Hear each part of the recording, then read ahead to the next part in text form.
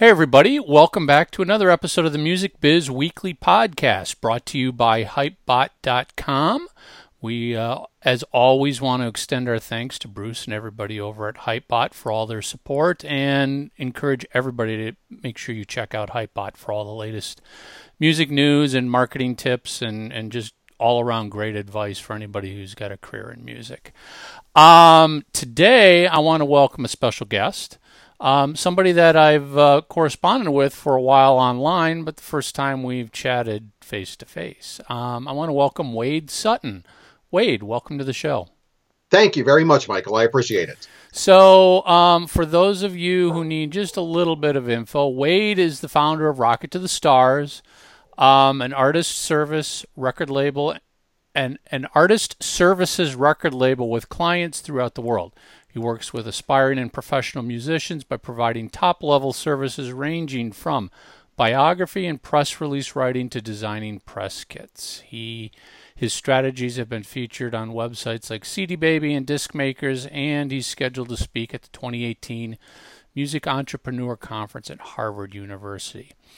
And right off the bat, biography and press release writing. That's what I want to really hone in on this week. Good. It's something that I think it's safe to say every single artist out there needs that.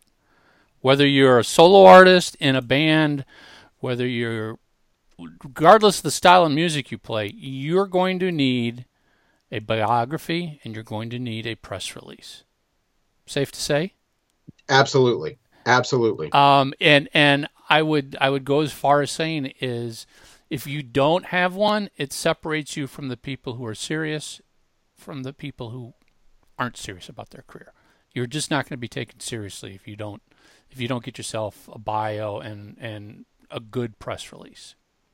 You know, Michael, it's funny because I see a lot of music artists, and I understand why this happens, particularly early on in their career. You'll see a lot of people try to write their own biographies. Yes. And they run into a couple of problems when they try to do it. First of all, I've always been of the mindset that oftentimes what the artist finds interesting about themselves isn't what fans are going to find interesting about them. As music artists, I think many of them, when they try to write their own biographies, they have a tendency to key in on things that are very music related. But, you know, a lot of people have a story to tell. And well, let me stop you right there. Okay. That single word story is something that Jay and I have hit on so many times in so many episodes. And once again, what we're saying is, when you release an album, when you write your bio, when you put out a press release, you've got to come up with what is your story. And right off the bat, I've always told people, the new CD is not your story. No, Nobody, it's not. Unless you're Jay-Z or Beyonce or the Rolling Stones, nobody gives a crap about your new CD. And right. Frankly, for the vast majority of artists out there, nobody's even heard of you to begin with. So there isn't pent-up demand waiting for it. So nobody cares about your music. Nobody needs to hear it's the most awesome this and the most awesome that. Frankly, in what I always feel is I assume it's the most awesome. You wouldn't release crap music, I hope. If you're going out there, I hope you put together the best album you could of the best music you can deliver. So you don't need to tell me that it is the best. But it's the story. Let me give you a great example. A great example to illustrate this. I remember a couple of years ago. In fact, I just told this story to somebody this morning.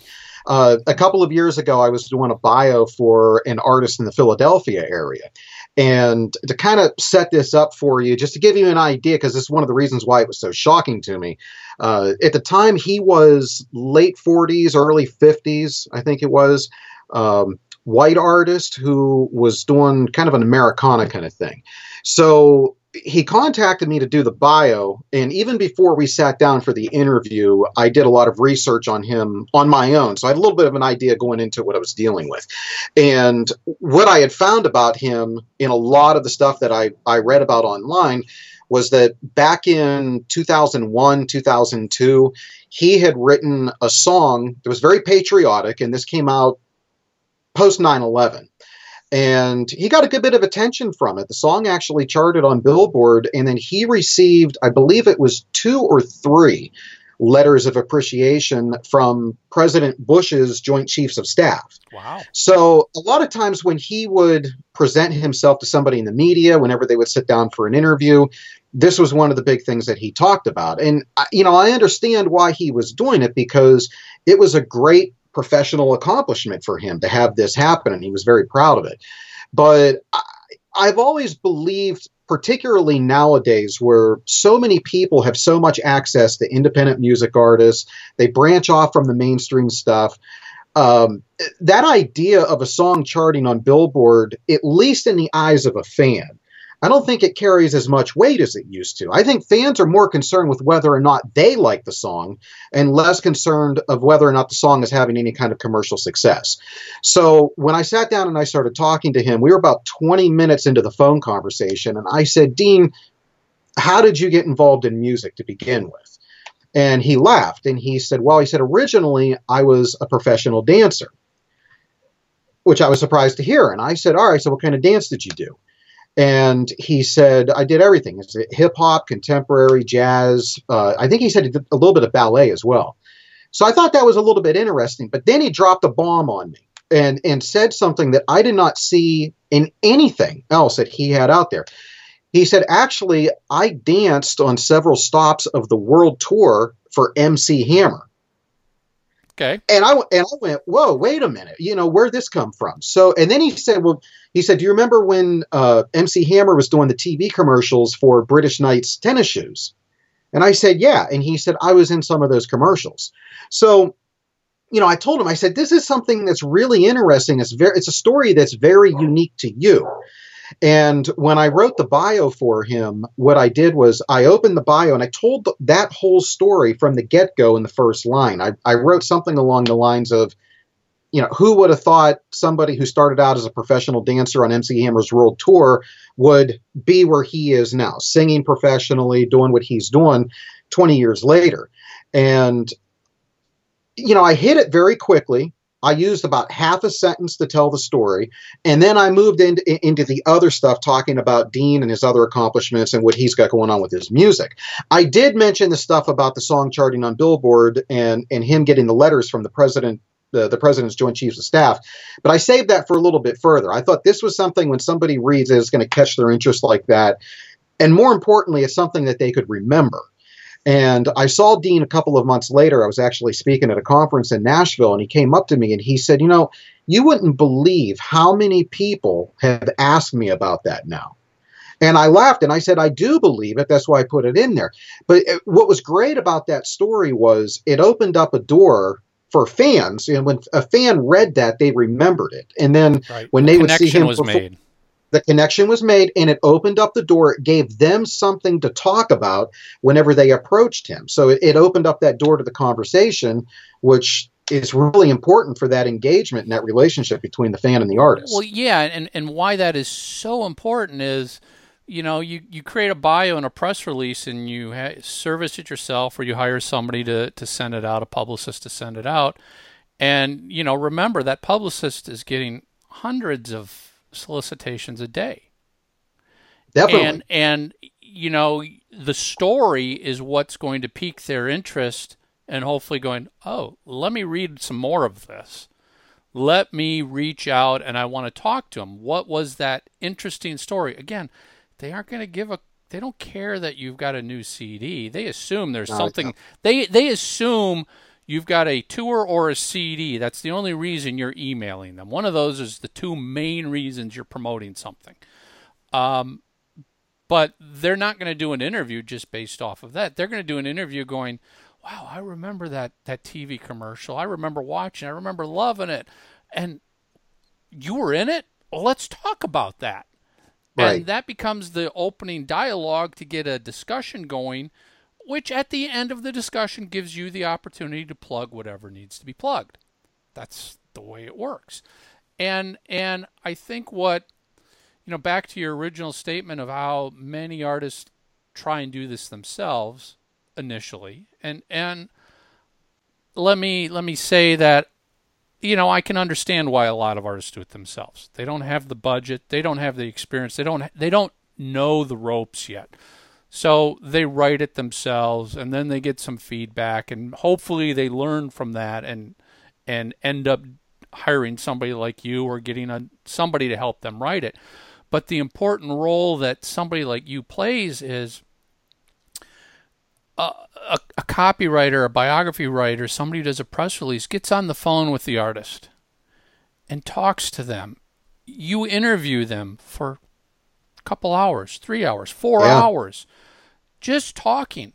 You're recording it all, but you're learning who this person is. And when you're done, you take all that away and you sit down and go, okay, what's the nuggets in what this conversation was about? And you use that to craft the message. They can't do that to themselves. They can't. And it happens for a couple of reasons. One, I think some people think that songwriting skills equate to strong writing skills. And they're two very different styles of writing, obviously. There's a saying in the legal You're writing for two distinctly different purposes. Yeah, yeah. And there's a saying in the legal world that an attorney who represents himself has a fool for a client. Yep. It's kind of the same thing with this. You should never be trying to write this stuff for yourself, in part because you're too close to it. You're too emotionally attached to it. And that clouds judgment when it comes to figuring out how you should be trying to present yourself.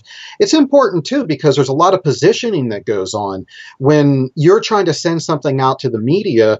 Oftentimes what you're trying to do is you're trying to say, look, you need to look at me as being somebody who's legitimate, not just that I have a great story, but that I'm the real deal.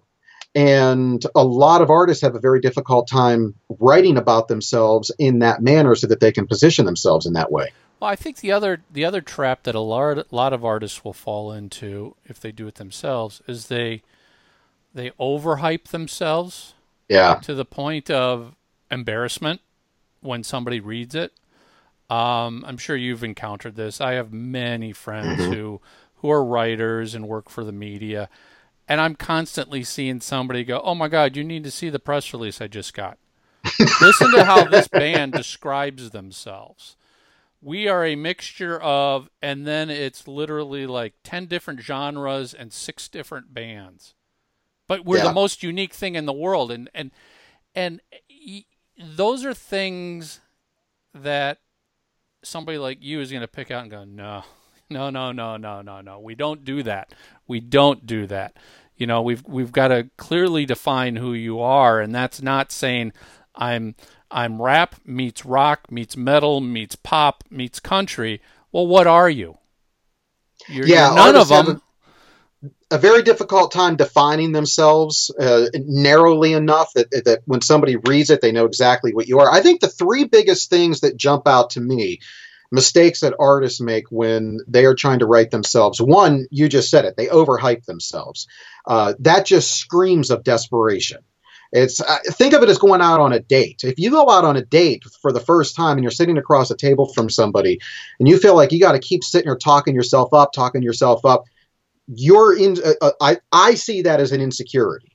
If you can't just be who you are and show who you are and hope that can be enough, you're probably going to run into some problems. So that does scream of desperation when the overhypes are in there. Another thing would probably be, I see a lot of flowery language, and I think that comes from people trying to fill up the void with text. Yes. They're not sure what to put in there. They feel kind of uncomfortable. Was this enough? And they start throwing in words in there. I say, look, if you're putting in flowery language, you're wasting valuable word space.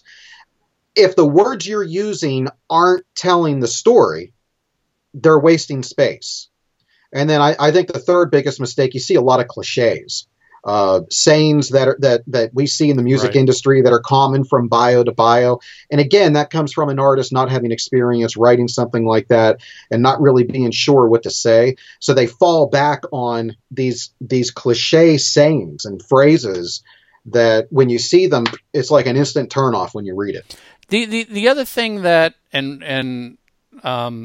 Brian Thompson, my old and original co-host on the Music Biz Weekly, I remember we talked about this. A lot of young artists will do is they'll put in credit, accomplishments that aren't really worth bragging about. Like their local singing competition. Well, that, or we're the #1 artist on Reverb Nation in Seattle, and I'm just that means absolutely nothing. Doesn't mean anything. It means it, and it's not a hit on Reverb Nation. It's just that means nothing. If that's what they're trying to do, is be able to say, well, we've got a #1 Billboard album, but you can't say that. And a #1 in Seattle on Reverb Nation does not equate. The people you were sending this to understand that. So you've got to think about those chart numbers, those positioning accomplishments that you put in there, because they can also be very embarrassing. Yeah, and you know what? I've had to break that news to a lot of people. A lot of times when we get done with the interview, and depending on the length of the interview, like you said earlier, those calls can go for a long time. Usually, if I'm just doing a short form biography for a website, which is going to be maybe 3 or 4 paragraphs, we usually have about 1 hour. But it's not out of the ordinary to have like you said, a 2 or 3 hour conversation with somebody, depending on the length. And I've had times in those calls when we get done where they'll say, hey, by the way, I don't know if you would find this interesting or not, or if you'd be able to use it, but I was ranked, like you said, #1 on Reverb Nation for my city or my state or whatever. I won the talent contest in Alabama. It's like, and I hate having to be the bearer of the bad news because I know that means something to them. I know that they're proud of that. And then I've got the conversation, everything that you just said, I basically have to relay to them. And then you see their shoulders go down a little bit. And it's like I'm kicking their cat or something while I'm talking to them. And it's like, no, I just want you to understand, you're talking about sending this stuff out to people who are covering music on a professional basis, or you're sending it out to your local media, that you just want to make sure that you're, again, positioning yourself in the proper way. Now, the other thing that I've encountered is artists who understand that they need a story, but the legitimacy of the story that they're actually trying to pitch, meaning creating a story that's not exactly true, because it's a story that they think will get them the attention they need.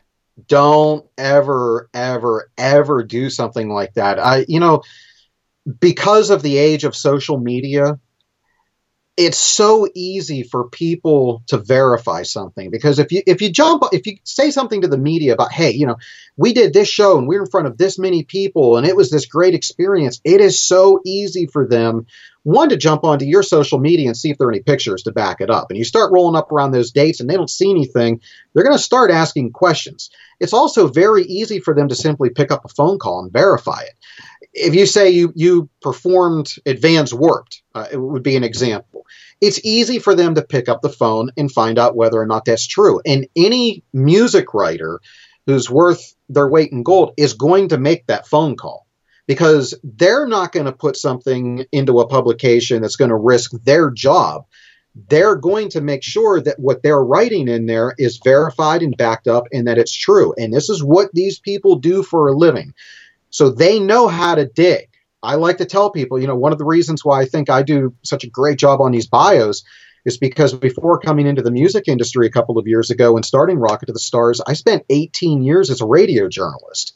So working with politicians, working with professional athletes and people like that, I knew how to dig and find out what those stories were, and I knew how to do the research. So even when I'm talking to people, that's why I said before I even sit down to do the interview for the biography, I do my own research on them ahead of time. So I have an idea going into that interview exactly what it is that I'm setting myself up for. So what happens when someone sits down with you and after this conversation, you're kind of like, there isn't a story? What do you do then? That has not happened very often. I think most people, most have interesting things that they have done. People generally are very layered. It is extremely rare. In fact, I could probably only think of, I would say in the last 4 years, I could count on one hand how many times I've run into a situation where I've interviewed somebody and I was like, man, there's not a lot here to write about. And it's like, pulling teeth. Usually in those situations, I will say to them, look, here's what we're looking at. Here's what I have to write about. And I give them the opportunity to say, well, you know what, let's hold off on doing it. Maybe we'll revisit this a year from now and see if there's more to write about. But because of the fact that you're looking for a story, and oftentimes that story lies outside of the world of music, more often than not, you can find something. I mean, maybe somebody has a cause that they're a big believer in. And usually when there's a cause that they believe in, there's a reason for why they believe in it. And sometimes that becomes part of the story. But usually you can find something in most cases. Even the newest, youngest, out of the garage artist, you're pretty confident that there's stories that you can find. Most of the time, yes. Like I said, it's very rare that you don't find something like that. I know I've told some people every once in a while, hey, look, you need to get out and live life. Go dive off a cliff at some place or go skydiving. Go do something interesting that we can write about so that we start to find these layers in you. Me personally, the hardest people to write about, and I don't have a lot of clients like this because most of the clients that I work with, I would say, are over the age of 25. They've lived life. They have life experiences. So it's a lot easier to write about them. But every once in a while, off a referral, I might do some writing for a younger artist. The 16-year-olds, the 17-year-olds, they're the hardest ones to write about because of the fact that they are only 16 or 17. They're new to music. They're new to life. At 16 and 17, they haven't branched out. They haven't experienced as many things as somebody who's 25 or older. Those are the ones that are tougher to write about. Is it also a challenge maybe for the younger artist to give them the confidence to tell them you've got a story? Don't be afraid to say this. Don't be afraid to put yourself out there. I imagine some of those younger artists might be like, I don't want to talk about that. I don't, that's something I don't know. It's something that they don't think they want the rest of the world to know about, but you give them the confidence to understand it is something people care about. I don't think that's an age thing. I actually, from my experience the last couple of years, I've found myself in that situation having to try to lift somebody up more often in dealing with female artists than I have male artists. Now, when you start talking about young female artists, yeah, that guy, I mean, I've always said the most insecure person in the world is a 15 or 16-year-old girl. They're the tough ones to build up for that. But even teenage guys, I've never really run into that problem. If we've talked about something and I've said, hey, we should probably talk about this, most of the guys are like, yeah, go ahead, put it in there. Females more often are the ones that are hesitant to do something like that, and they question it. And I get it. They're very conscientious about themselves. I think teenage girls have a greater tendency to be insecure. So when you start talking about some of this stuff, they are afraid to put it out there. So I don't think it's necessarily a teenager versus an older person kind of thing. I've noticed it more gender lines. Okay. Difference between a biography, a press release, and a press kit. Biography is depending on what you're planning to use it for. If you're going to use it for a website or on a press kit, so some of these are going to start to kind of meld into each other. Biography is going to go on your website, your artist's website. Shouldn't be more than 3 or 4 paragraphs. and really hit on a couple major points. I mean, really, you're looking for three things. If you start to bog it down in accomplishments and facts and things like that, it becomes harder for the reader to remember that stuff. I've always said people have a greater tendency to remember stories than they do facts. Stories stick with them a lot more. So if you can find 2 or 3 story arches that you can run with in a bio, it's probably going to be pretty effective. I don't like going more than 3 or 4 paragraphs on an artist's website or on their bio, because I think it's overkill to go beyond that. I think a lot of fans aren't going to read a book about an artist's life, which I think is another big problem that people who try to write their own bios they run into, is they'll basically tell you their entire life story, and people aren't going to sit there and read that entire thing. So focus on 3 or 4 short paragraphs, 3 or 4 important points, and run with those. Now, and a quick side to a biography. I mean, my feeling is, and I'm wondering if you agree, a good biography on your website should work in such a way that a writer shows up on your website, picks your biography off your website, attaches it to a review they wrote, and it works perfectly as an article about you, and you never had to do an interview and you never knew about it. Definitely. And what you just said actually applies very much to the kind of biography that you would see on a press kit. So with a press kit, usually the biographies that I write for those are going to be a little bit longer, but the biggest difference between those and the biographies on an artist's website, the bios on the EPK, I write to look like a magazine article. So when you read it, it feels like you're reading an article about the artist. It has direct quotes in it and everything. The reason why I do that is because I've found we've been able to get a greater likelihood of coverage for the artist because the article is already written. So if you have a media person that you send this to and they're working against a deadline and they've got 3 articles they have to write, and we just gave them one of the articles that's already done, that all they have to do is copy and paste it and slap a picture on it, a lot of times they take it. I've had a number of times where people have contacted me and said, hey, this newspaper or this publication ended up copying and pasting what you wrote, and they put their own byline on it like they wrote it. And, I've had a lot of people ask me, doesn't that set you off when you see that because you're not getting credit for it? And I tell them, it is what it is. The artist paid me to make something happen, and it happened. So I'm happy with that. I'm not worried about getting credit in a magazine or anything. So that's how those differ. We want to have basically an article on the electronic press kit that can be copied and pasted and put directly into a publication. A press release is something that you're going to send out to the media that is going to be about a very specific event, something that is happening. Maybe you're having a CD release show someplace.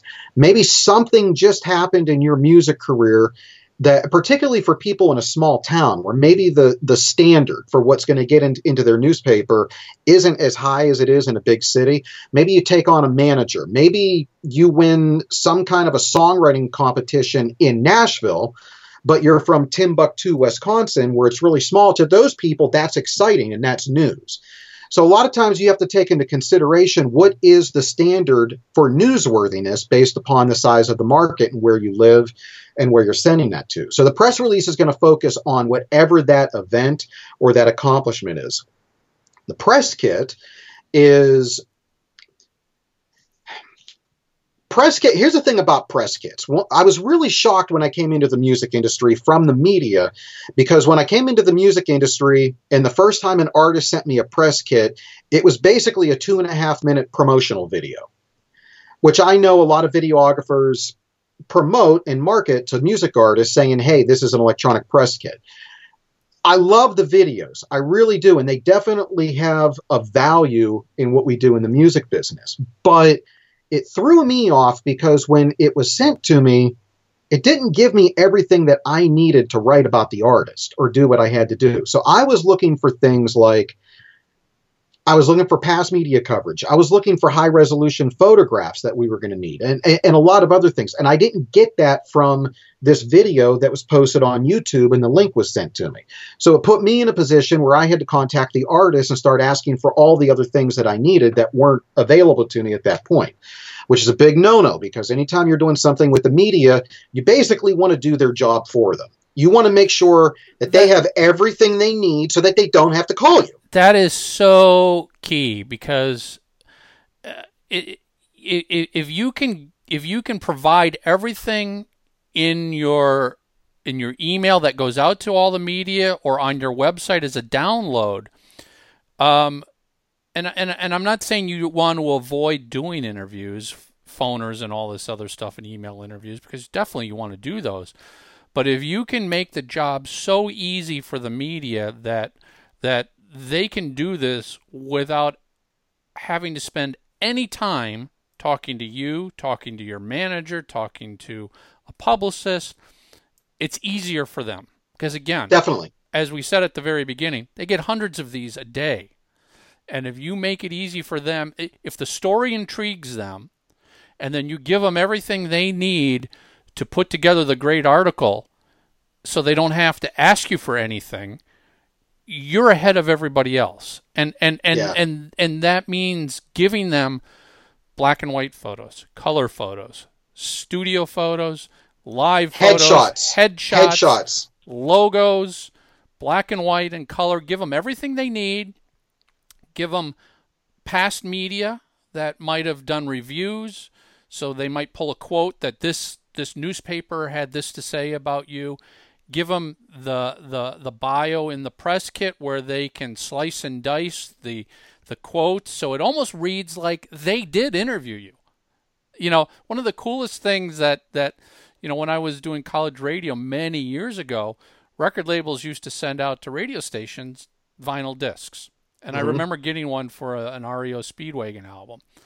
And basically, every track was the band answering a question on the vinyl. And in the vinyl album was a piece of paper with the questions. So me, as the DJ, I could sit here, put that vinyl album on the air. I could ask the question and read the question exactly, play track number 1, and the band is answering it like they're in the studio. Definitely.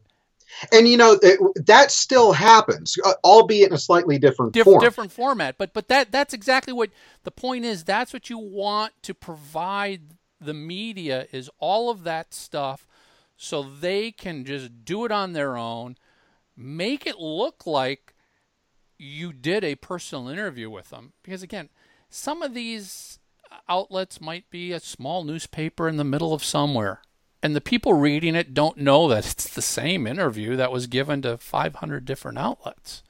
They don't have that exposure. So no, and look at the iHeart radio stations. I mean, something that they do that it kind of falls in line with what you're just talking about. There'll be an artist at a show, or maybe they're in studio in New York City or Los Angeles, and they're being interviewed, and they say something really interesting. Well, then what iHeartRadio is going to do is they're going to take that answer, maybe 10 or 15 seconds of them answering that question, and they're going to make that soundbite available to all of their stations across the country on the network.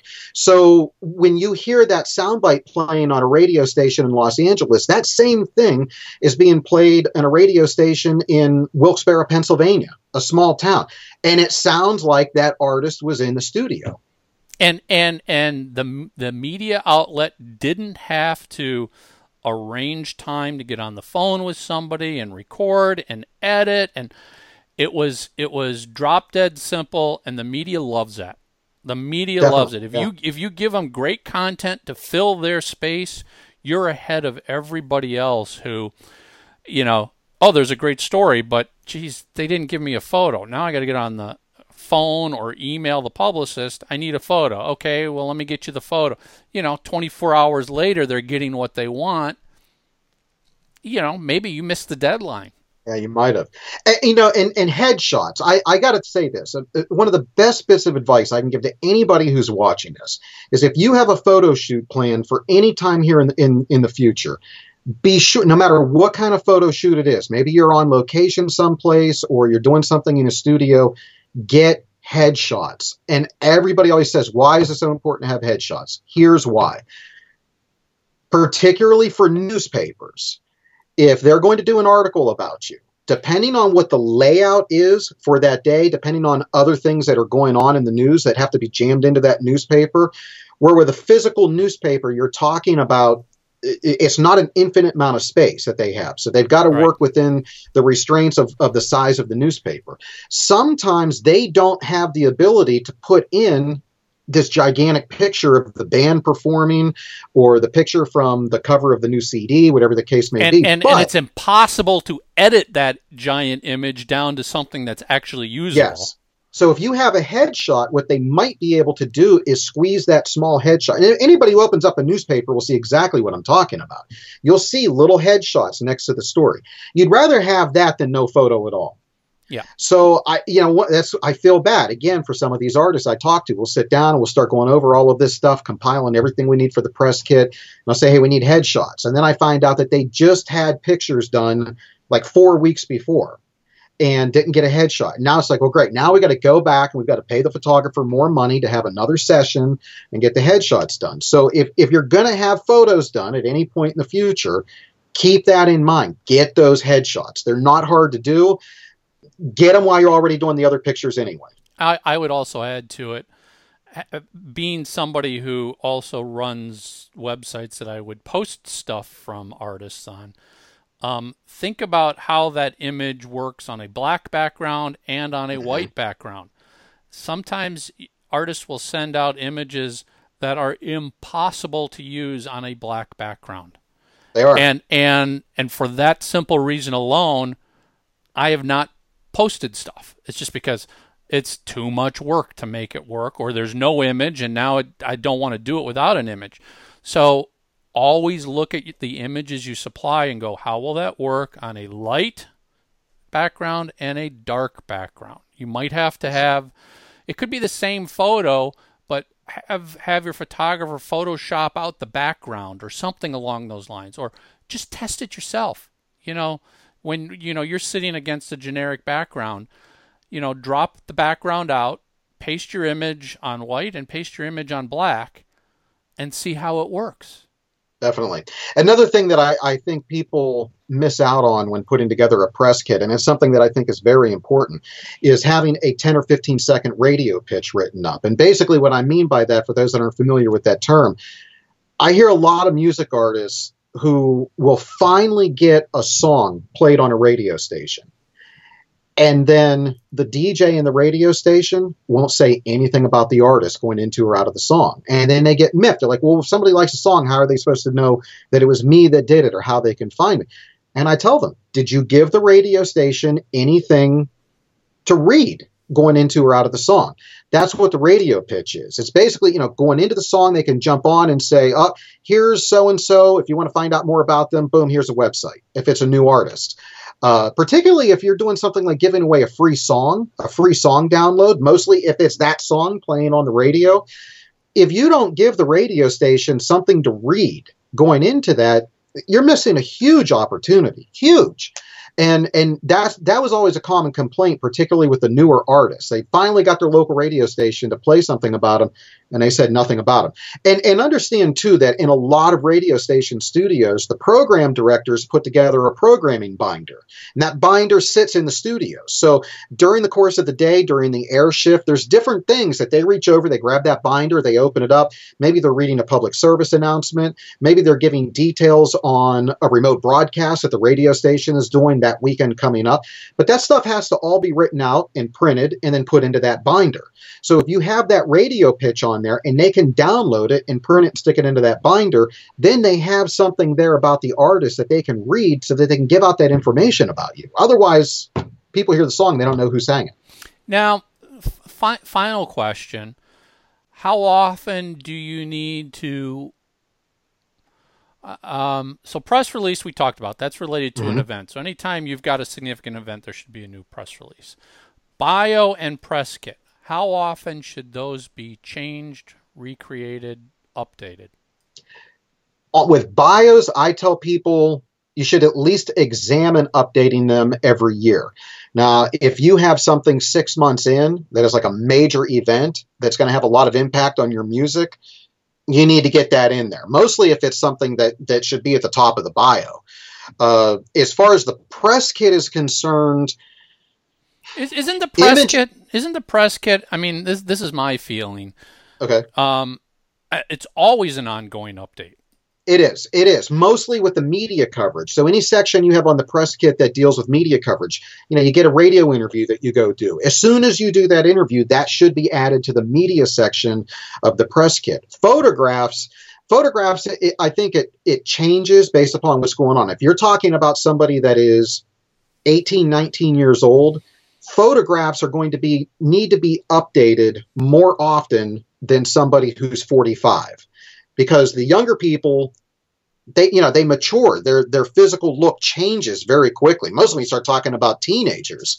So photos is going to vary by age when you should have those updated. But as far as the media coverage, that's constant. That has to be constant. And I think it's accurate to say bios and press kits need to be updated immediately when there's actually a significant change in the band. Yes. The last thing you want is to be sending out band photos that have a drummer who left 18 months ago. Yeah, and we've seen that happen. And I've seen that happen with major artists that still do that. That they whoever's responsible doesn't do it, or they just don't get around to it. But it's like, you've got to update your photos immediately when there's a change in the band status. Or you change your direction of your music. You start out as a country artist and now you're a rock and roll artist. Well, that bio better not reflect you as a country artist anymore. And not only that, but when you have a genre shift, the branding changes, the imaging changes, the logo changes. That means that the color scheme of the press kit or the website are probably going to change as well. The aesthetics, all of that stuff. So when you have any kind of shift. It seems to me from experience, the last thing artists worry about changing are bios and press kits. That's the last thing. And it usually gets changed because somebody brings up the glaring mistake that got printed in some outlet. And they're like, how did that happen? Well, that's what you sent. Yeah, because they didn't update the press kit. Or more importantly, as we talked about, that bio on your website might be picked up without you ever knowing it, used as an article. And if that bio is 2 years old, even though your publicist is sending out something more current, somebody took the old bio off your website. And listen, I've done this many times, whether I've been working at a venue or whatever. When I need artist information and I'm under a deadline, I go to the website and I take whatever your bio is and I take whatever photos you've got under your photo section. And if they are not the right bio and the right photo, you've got a problem because we're using it. And I'll tell you another thing that can really bite artists in the butt when it comes to not updating these things is particular on electronic press kits. A lot of times when I put those together, we put together a page that is focused solely on the needs of the venues that are thinking about booking the artist. And if you have a booking agent or you have somebody in the band that is handling everything, speaking with people with bookings, and then maybe that person changes and that old contact information is on there, and now you've got a venue that wants to book you, and they're trying to get a hold of you, and they can't get a hold of you because you haven't updated that information. I've had that too. I booked a venue, and I'd reach out to somebody, and I'd go, "Yeah, I'm interested in your band," and they'd be like, "I haven't worked with that artist in 2 years." I'm like, "Hey, not that it's your fault, but they've still got your contact information listed as manager on their website." Yeah, that I see that happen all the time. Now, if it was a bad separation, that old manager isn't going to do anything because they don't care about you. Hopefully that manager called them up and said, "Hey guys, FYI, you might want to change this." But if it was a bad separation, that manager might not pass along an offer. Well, I know I keep up with a lot of the artists I work with on Facebook, so I see what they're doing. And it has happened so many times where one of them goes and does something. They have a big interview or there's a big show that they get the opportunity to do. And a week goes by and I haven't heard from them. And then I go, oh, I got to send them an email and say, "Hey, I need you to send me this stuff so that I can get this over onto the press kit." And there's just times where it's like I'm beating a dead horse. I've got to ask for it 5 or 6 times before I finally get it. Yeah. It's for people like us in the industry, it always is amazing because, again, I can't tell you. You want people to just take stuff without you knowing about it. I want people to go to your website and write an article based off of what they just picked up. I don't want to have to beg and plead somebody, can you review this? Can you read this? I want them to be so interested that they come to you and they take it. And then maybe when it's done, they send a link saying, hey, I just did this great review. If that information is not accurate, the article isn't accurate, and that might ruin any PR potential of that piece. And sadly, what you just described, sadly, is the exception and not the rule. Yeah, it's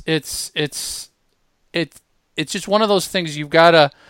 There's a lot of basic little pieces that you have to watch and manage, and if you can't do it, get somebody to help you to do it, and let them be responsible for it. But, at the end of the day, it's your name, it's your career, it's your reputation. And you can't point the finger and blame somebody else because it isn't. It's your fault. It's your responsibility. It's your name at the top of the bio. It's your name on the top of the press kit. Definitely. Yep. Wade, where can people find you online? They can find me at www.rockettothestars.com, and if they jump over there, they can actually get a free copy of the $150,000 music degree. That's a music business ebook that I wrote a couple of years ago with former Taylor Swift manager Rick Barker. That's on there. You can go grab it for free. Awesome. So much. This was so great. I mean, this is one of those topics that's so important, yet I think just gets glossed over all the time. Definitely. Honestly, press kits, bios, everything. So important. Bios, typically, I would say, are traditionally the weakest link on artist websites. Oh, I wholeheartedly agree. I can't tell you how many times I've needed an artist bio to find there isn't even a bio on their website. I mean, we laugh, but that's not far-fetched to go, where's your bio? Oh, there isn't one. Or the bio is 3 sentences, and I'm like, there's nothing for me to use there. That doesn't tell me who you are. It doesn't give me any information to promote you, to sell you. But then conversely, I hate those bios that for whatever reason feel like they need to be 4 pages long, and I'm like, good Lord, I just want the important stuff about you. I don't need all of this flowery language that you put in here. And that's why on the website, keep them to 3 or 4 short paragraphs. Yep. Wade, this was great. Thank you so much. Thank you so much for joining us here at the Music Biz Weekly. Definitely. I'm glad to see that you haven't thrown yourself on the sword after the NFC Championship game. I'm used to it. That's all I can say. I'm used to it. As a Vikings fan, I'm used to it. I've lost 4 Super Bowls and countless championships, and it's just like, They are a good young team. I think they've got a pretty good future ahead of them. And all right. So they had the miracle win. Then they literally self-imploded at the championship game, and then 2 of the guys go on to the Pro Bowl, and the 2 guys from the Vikings score great touchdowns at the Pro Bowl. And we're like, where was that performance a week ago? What happened? Well, they don't play defense in the Pro Bowl. They don't bother. It's true. It's like playing flag football. It is. Nobody wants to get bumped. They'll have a good year next year. That's there's always hope. There's always next year. But been there so many times. Wade, once again, thank you so much. Thank you.